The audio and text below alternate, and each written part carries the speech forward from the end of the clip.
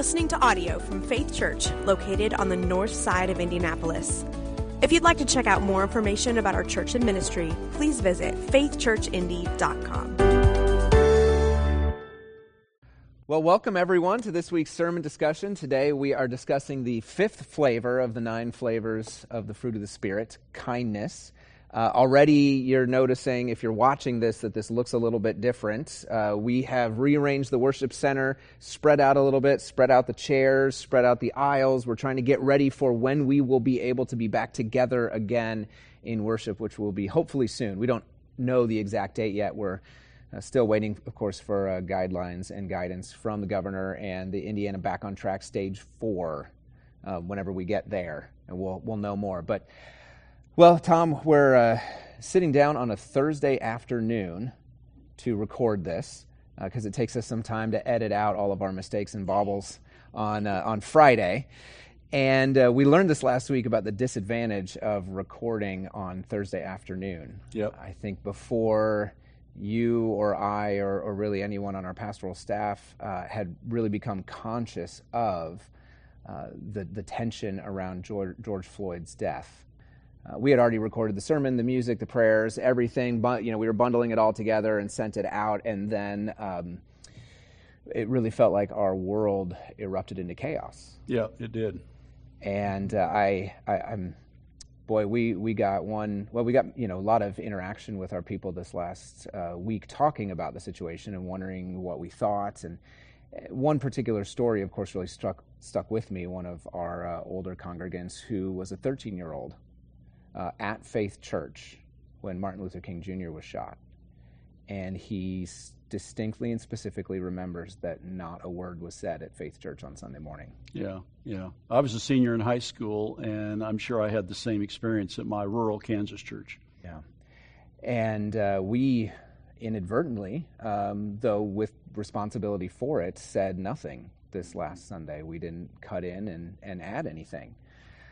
And we don't want to do that again, of course, this week, because this has been a very difficult couple of weeks, not just for us feeling outrage and sadness at what we've seen, but for many of our brothers and sisters of color who are feeling fear. Yeah.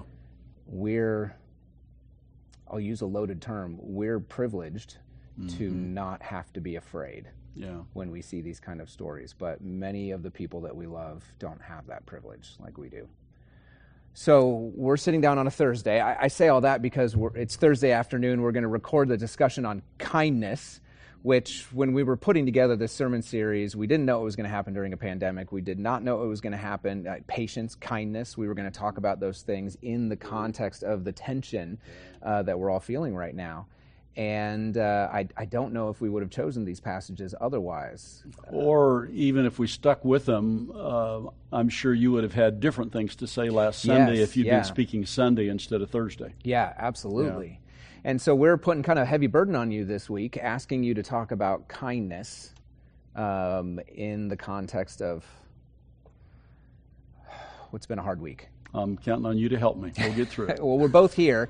Speaking of kindness, I will start out by saying, Tom, you have intimated to me that this particular medium is perhaps not one you're most comfortable presenting a sermon in. Yeah, well, I'll have a better idea in about a half hour because, I've never done it this way before. I'm really looking forward to this. So, all right, let's jump in. A lot may happen between now, Thursday at 4:10, and when people watch this. So with that in mind, preach for today and preach for what may happen in the next couple days as well. Okay. So, yes, where is kindness in a riot? Where is kindness in a pandemic? How does kindness intersect with justice? Jesus sometimes spoke in ways that weren't very kind. Woe to you, the Sadducees, you hypocrites. Right. How are you to escape the sentence of hell? So that's pretty strong language. When I first thought about kindness, you guys handed me a softball. Yeah, right, kindness. Everybody knows what it is. Everybody knows what kindness is. It's a mother, a father saying, Johnny, be a nice boy. Susie, be kind, be good. And that fits the primary definition of kindness, of a good or benevolent nature or disposition. considerate, helpful, humane. It's the golden rule. Do unto others as you would have them do unto you. So what more is there to say? Be kind, Joey. And close in prayer. Would you close? Yeah. Would you lead us in prayer as we close today? That's all we have to say. But I do have a few more things to say, so we'll save the prayer until another end. So we're going to go a little deeper. I have two main ideas today with one key passage and some supporting texts to go with it. Our primary text is Ephesians 4:32. And while Ephesians 4:32 does not say anything about marriage, that's the next chapter. Yet it's the primary application text that I give to couples I'm working with in premarital counseling, as I say to them, if you get this right, you'll do pretty well. Be kind to one another, tender-hearted, forgiving each. Well, tender-hearted. Do they ever interrupt you like I just did and say like we've been dating for 2 years and of course we're tender-hearted and kind to one another, and we've been very good at masking all of our inadequacies and deficiencies in order to woo the other into this relationship. So my kindness is serving a purpose. I don't think anybody has interrupted me there because I'm old and they're young and they're intimidated across the table, whatever, I don't know.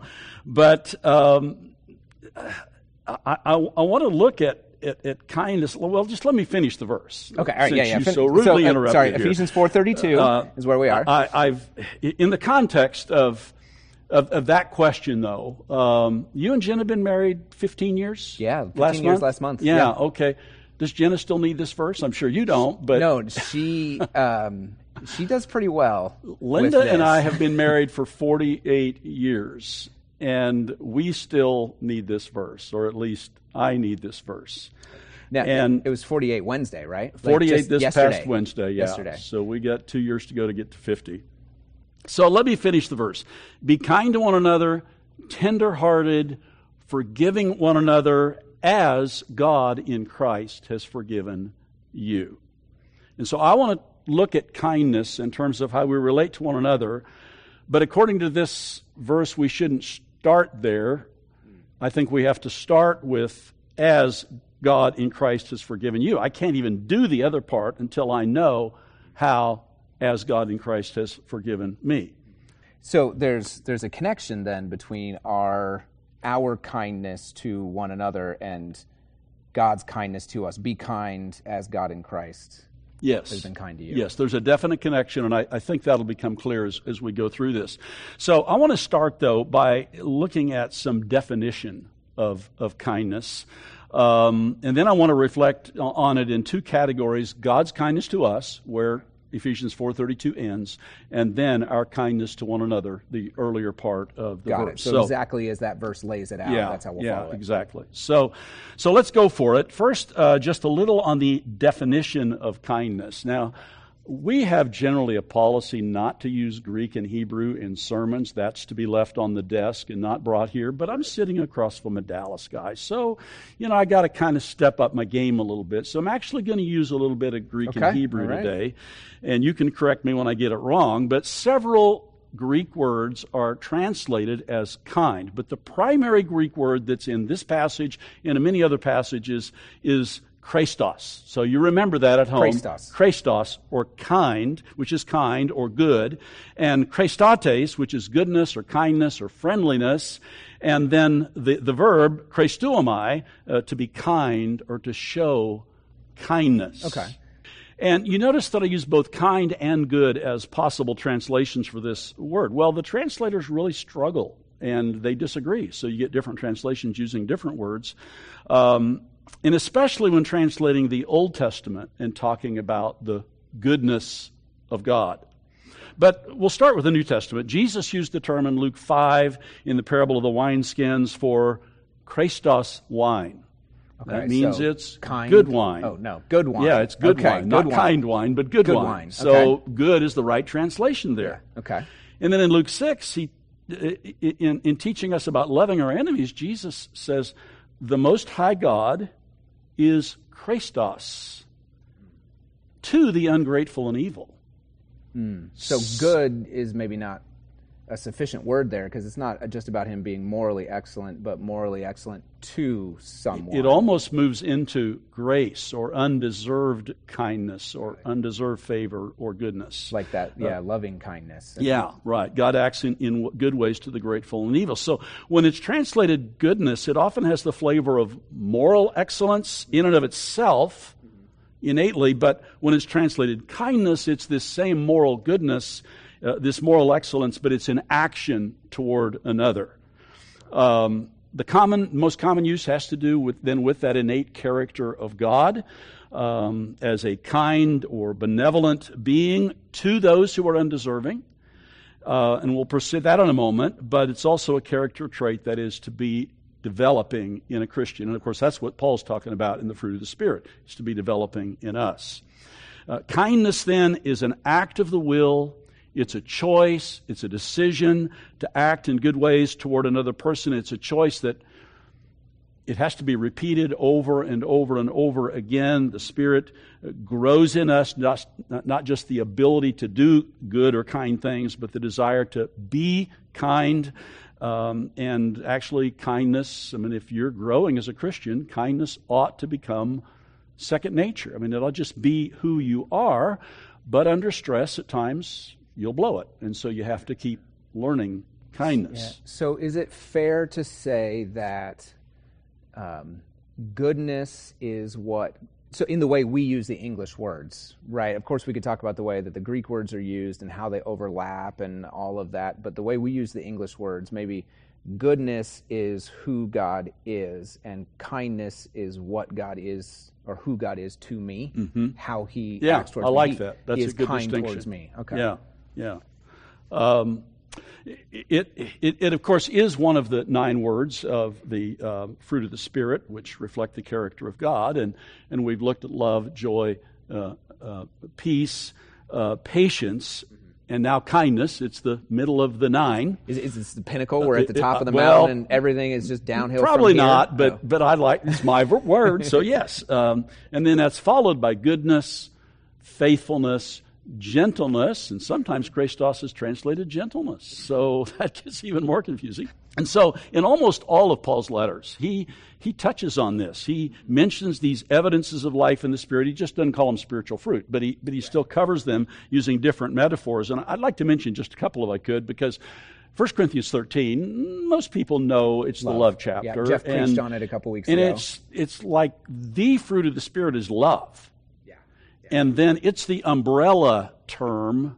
We're going to find another text that I think confirms that. It's kind of the umbrella term. All these things are reflections or aspects or flowing out of what genuine love is in all of its in all of its aspects. And in that chapter, it defines love as patient, kind, rejoicing in truth and faith. So there's 4 of the fruit. 4 of the flavors. Sorry, I got that wrong. 5 of the 9 flavors. Yeah. 5 of the 9 flavors are there.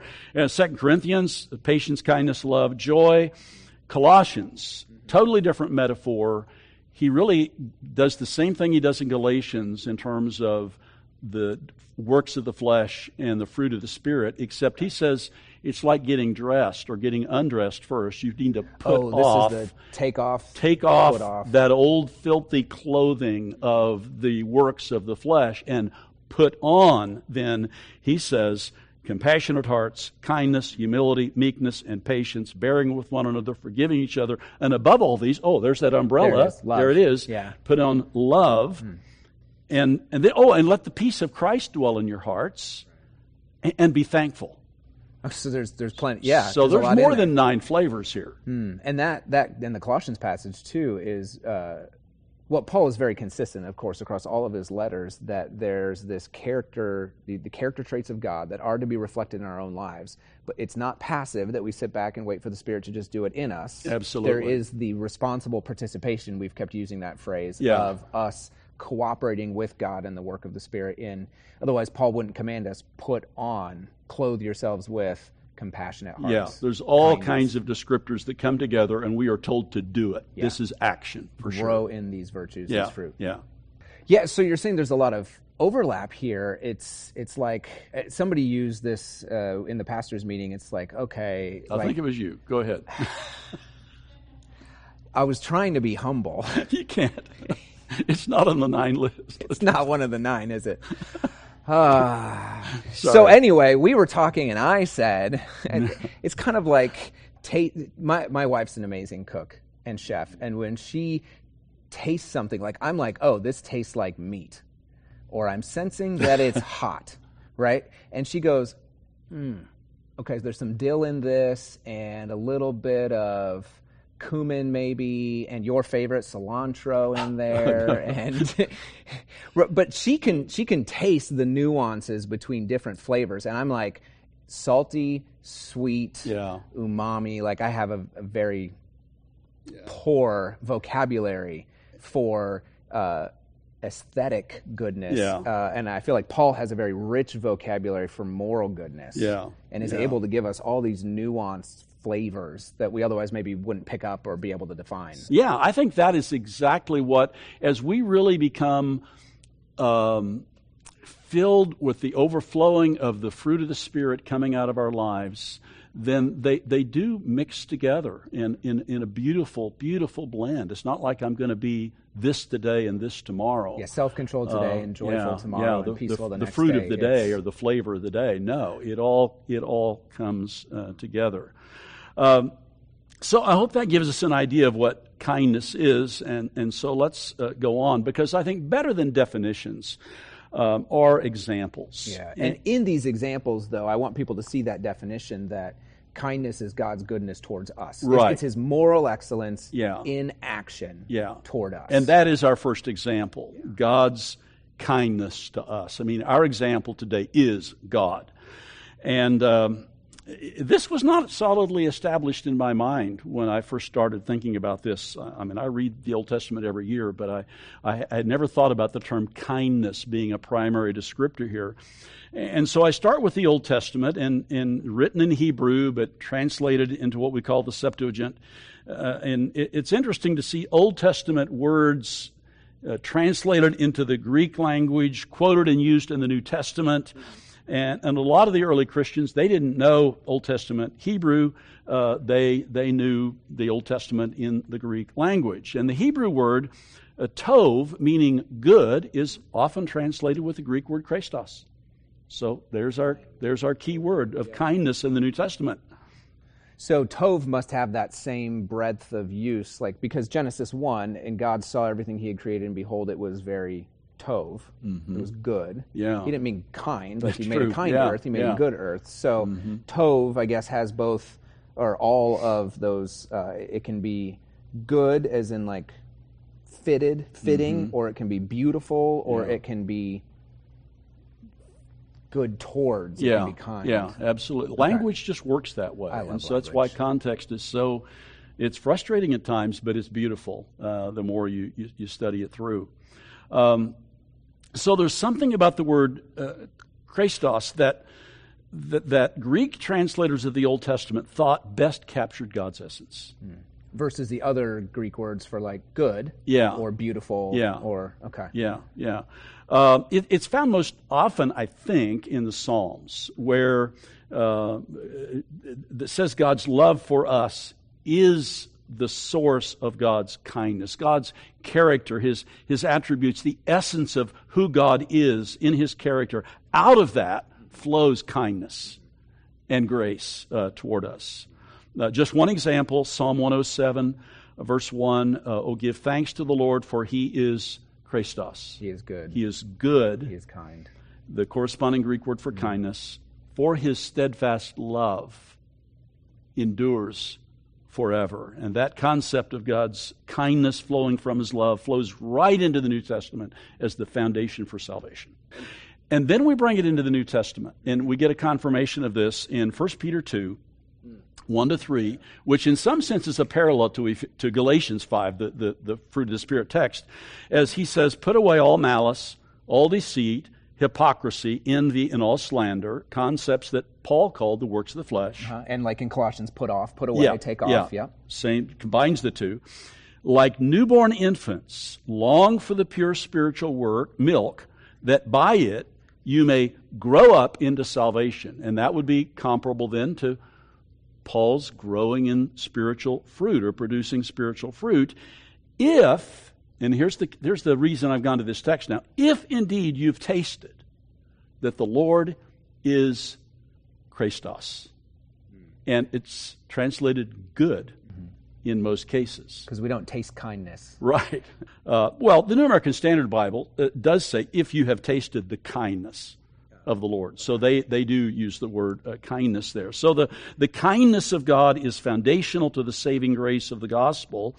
And like the text that I believe was read earlier in the service today, Titus 3, 4-7, one of my favorite summaries of the gospel.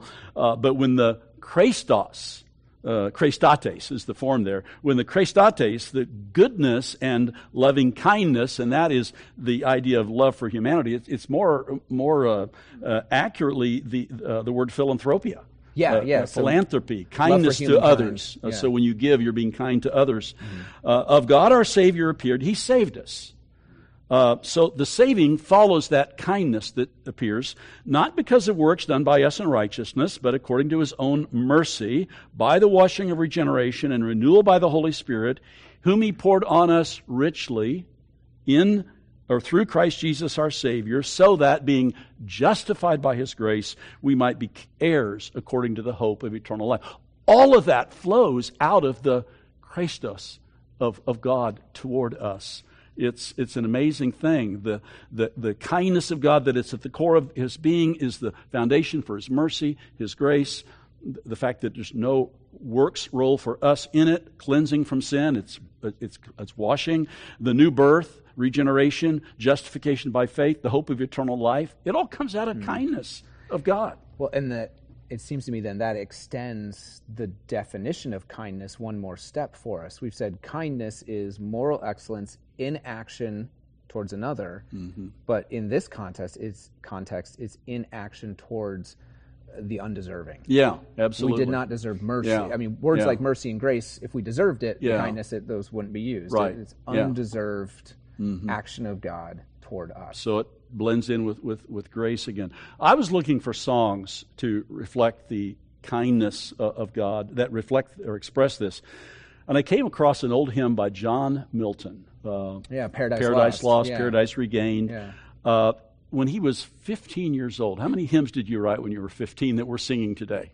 I haven't seen None fit for church. 15 years old in 1623, and he wrote 8 verses to this hymn. I'm not going to quote them all. I'm just going to quote 3 of them. And the first and the 8th are the same. And so we're going to have a sandwich here. Okay. And I want you to notice what's in the middle of this sandwich and what surrounds it. Let us with gladsome mind praise the Lord, for He is kind. Okay. For His mercy shall endure ever, faithful, ever sure. Sounds like the psalm that you quoted earlier. The middle verse, verse 4, He hath with a piteous eye. That is compassion. That's not a word we would use today. I don't know many 15-year-olds that can spell piteous, much less use it correctly. Well, they could 300 years ago. Yeah. Or 400 years ago almost. Well, he did sort of invent the English language. Yeah, so a piteous eye, compassionate eye, looked upon our misery, our helplessness and our sin. For His mercy shall endure ever, faithful, ever sure. And then he wraps he puts puts the sandwich together by saying, let us with gladsome mind praise the Lord, for He is kind, for His mercy shall endure ever, faithful, ever sure. I love that I don't know if we sing it anymore. It is in our hymn book. But the emphasis here is that this flavor of kindness in the fruit of the Spirit originates with God in His kindness toward us, His saving mercy toward us in the incarnation of God in Jesus Christ, in the suffering and death of Jesus to take our sins, the application of that in forgiveness and eternal life, new birth, future resurrection, and ultimately all the fruit of the Spirit. The rest of the fruit of the Spirit comes from that kindness as well. Otherwise, we wouldn't have it. None of that would be ours without the kindness of God. So without God's His goodness moving toward us, and that movement we describe with the word kindness, to us undeserving of it, there would be no corresponding movement ourselves. Right, Towards absolutely. others Yeah. in kindness who don't deserve it. Anything good in you comes from God's gracious work in you and His gifts to you. Otherwise, sorry, buddy, there wouldn't be any good coming Oh, out. don't apologize to me. Apologize to my parents. I mean, they're the ones who raised me. So That is right. I don't know Yeah. if they want to hear. There's nothing good in me. Yeah. Well, shall we go to the second category? Yes, let's do it. Our kindness to others in the context of life in the Spirit, the character of God developing in us now by the work of the Holy Spirit, making us into the likeness of Jesus. And again, so much of the New Testament is all about the work of the Spirit, God's faithfulness, and moving us more and more into the likeness of Christ. Yeah, transformed from one degree of glory to the next. Yes, and a great application text for that, Ephesians 4. Okay, so we're back So to let's Ephesians, go back to Ephesians where you started. 4, 25 to 32 is Okay. the larger context. I lost and it. I want to just kind of move down that context into the last verse where we started. But Ephesians, Paul again picks different imagery or different illustrations or pictures. He has the imagery of darkness and light in Ephesians, and he applies it very practically to a lot of things. I won't touch them all, but our emotions, attitudes, speech, interactions with each other in the church. I mean, that's where it starts. If we can't interact well with each other, how can we possibly interact in any decent way with the culture around us, which we're ambassadors to? So we need to get that right. But we have to get it right for each other. He contrasts the wrong response with the right response. So you still have that works of the flesh, fruit of the Spirit concept. Verse 25, for example, put away falsehood, speak the truth. Take one off, put the other on. Verse 26 is an unusual one. Be angry and do not sin. So he's telling us that it's possible, in fact, necessary to be angry at times without sin. Now, I'm just thinking about this, never thought of this verse in this context before, but about our current situation in America. And I would say if there is ever a righteous anger, indeed righteous anger fits with the injustices that take place toward other people, particularly black Americans, that has been the history of our nation. It does say, be angry, and we have so many examples of unrighteous anger, certainly in the Bible and in my life and in mine as well. Absolutely, yeah. But there is so much righteous anger in Jesus and in the prophets. And in God the Father himself. Yeah. And of course, there's a sense in which he's the only just one who can really respond to injustice with a full sense of how bad and how evil it is. But anger's a right response to injustice, and yet it goes on to say, don't let the sun go down on your anger. And so I use this very cautiously and carefully, but I think anytime there's even righteous anger, this text is saying there needs to be a curfew on it. That doesn't say specifically after dark, but you sort of have that experience as those with a righteous cause that are making a right statement to the culture. I think many of them probably go home, and then things get more out of control, where anger goes beyond where it should go. But that doesn't mean the anger itself is wrong. It's just it's a dangerous thing to hold in our hands and has to be handled with great care. And as Christians, to be sure that we're examining ourselves, our hearts. Is it just our indignity about something we don't like, or is it truly being disturbed deeply within by that which is unrighteous in society and displeasing to God ultimately? So then let's move on. Then a warning about speech, verse 29, let no corrupting talk come out of your mouths, but only such as is good for building up as it fits the occasion, that it may give grace to those who hear. Now, I'll just say to you, after the message today, go on and read chapter 5. It really develops that even more in terms of corrupt speech. What I love about this passage, and I think it's the way you apply it in marriage is perfect, because marriage, like the church, is the creation of a new countercultural unit that does not live the way the rest of the world lives. Mm-hmm. And what Paul is calling the church to here, saying in our relationships as brothers and sisters who have all been redeemed by the same blood of Christ, who have all been, well, he's getting there, forgiven as Jesus, we've all been forgiven by Jesus. Like this is the way we form a new society that we call the church. Yeah.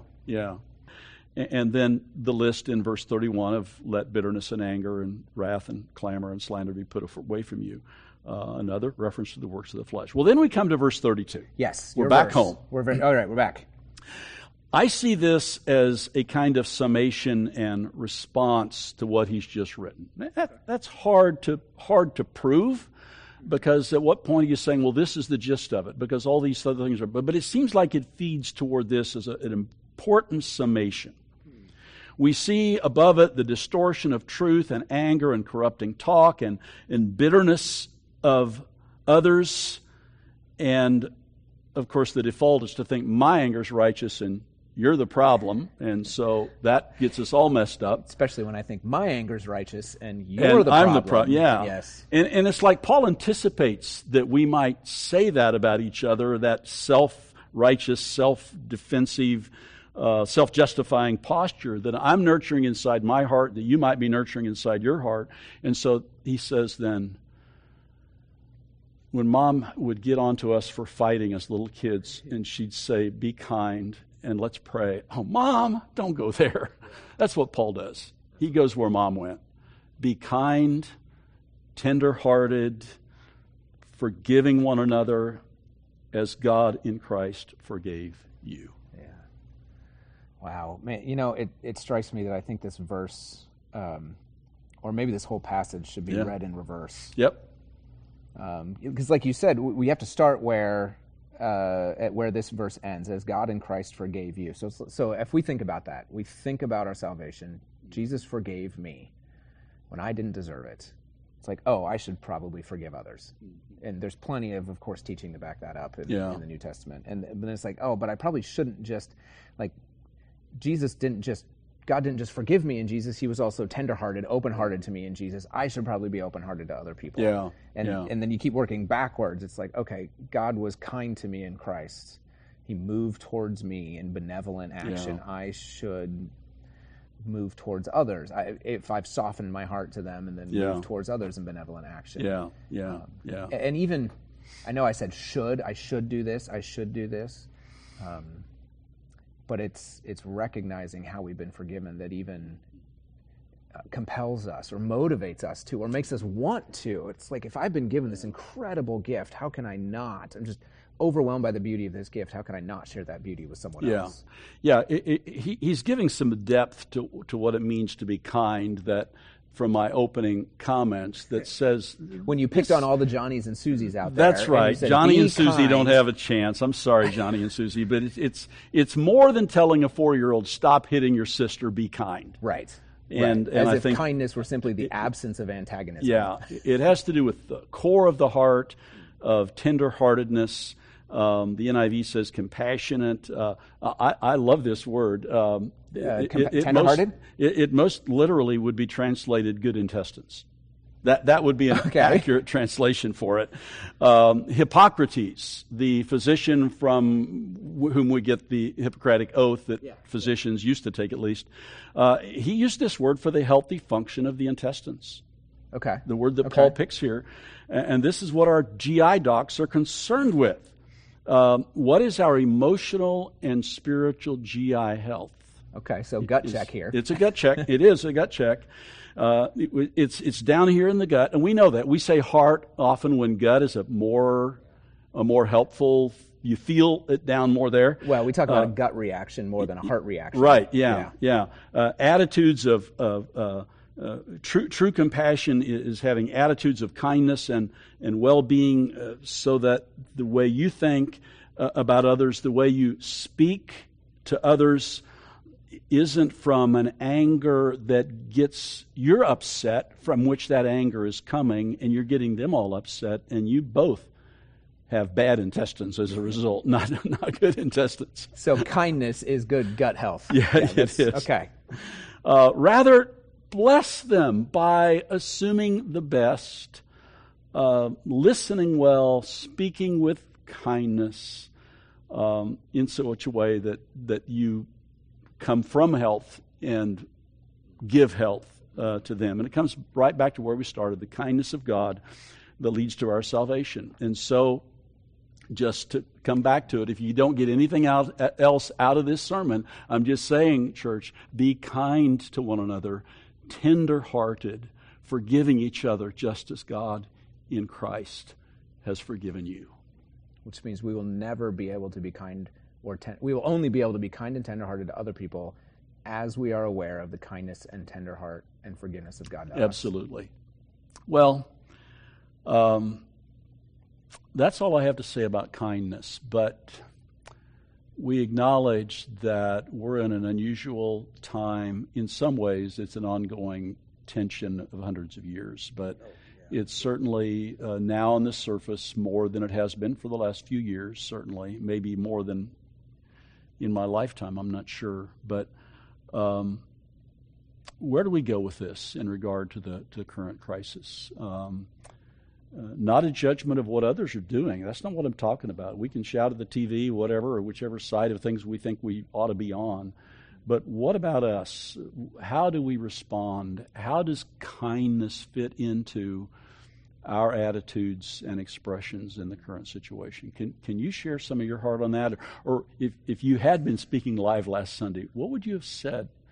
Yeah, last week, of course, I preached on patience, and I defined it as the insertion of active time between a desire and the fulfillment of that desire. And in that time, we're supposed to examine our desires. Are they just? Are they right? Are our means for achieving that desire, that fulfillment, is it right and just? And the timing. Is the timing... am I asking for something that will only ever be fully realized in the new heavens and the new earth? And with this issue, certainly perfect reconciliation will not be fully realized until the new heavens and the new earth. But on earth as it is in heaven, there has been too much time between the desire for justice and its fulfillment. And that's the issue even of patience that Martin Luther King addressed when he was in a Birmingham jail 55 years ago. I'm not sure exact year of that one, but an amazing letter that he wrote from a Birmingham jail that addressed white clergy. Yeah, like you and I. Who said they were on his side, but were calling for patience. You have to be patient, Dr. King. And that is an outstanding answer to that painful question that I think made anybody who read it honestly hang their head with some embarrassment. Yeah. You know, I was thinking too about kindness. It's possible to walk away from this sermon thinking those protesters need to be kind. Yeah. And I think if we're demanding kindness, we're not practicing kindness. That's probably an important thing to remember in this whole conversation. That's a great statement. I heard you say that once before, and I'm glad you're saying it now on camera. Say it again. If we are demanding kindness, we are not practicing kindness. Yeah. And I right now, I think our role as white pastors, leaders, church members is think about how we've been forgiven and be open. Well, I should say, think about how we've been forgiven, lament the necessity of that forgiveness toward us, our own sin, and be open to being confronted with we may be more sinful than we're aware. Yeah. Oh, yeah. Yeah. And then forgive as we've been forgiven. Mm-hmm. And you threw out a lot of Greek and Hebrew and backgrounds of the words. And it strikes me that there is such a close parallel in English between the words kindness and kindred, Yeah. or kin, family, Yeah. belonging, clan, right? These words they share a similar root, that to treat someone kindly is to treat them like family, like Yeah. they are part of you, Yeah. like you are less without them. Yeah. Two thoughts. One, it strikes me, and I'm forgetting the poet, but it's the famous line, for whom the bell, don't ask not for whom the bell tolls, right? He says, no man is an island. John Donne. John Donne. So he says, no man is an island, because we are all this, whenever Britain loses any dirt, the island is smaller. We all lose. What diminishes you diminishes me. Exactly. He says, don't ask for whom the bell tolls. The funeral bell, the church bell tolling a funeral. Yeah. Don't ask, who's the funeral for? It tolls for you. Yeah. It's your funeral. You are less when your kin are hurt, are damaged, are oppressed, are defeated, are killed, or whatever.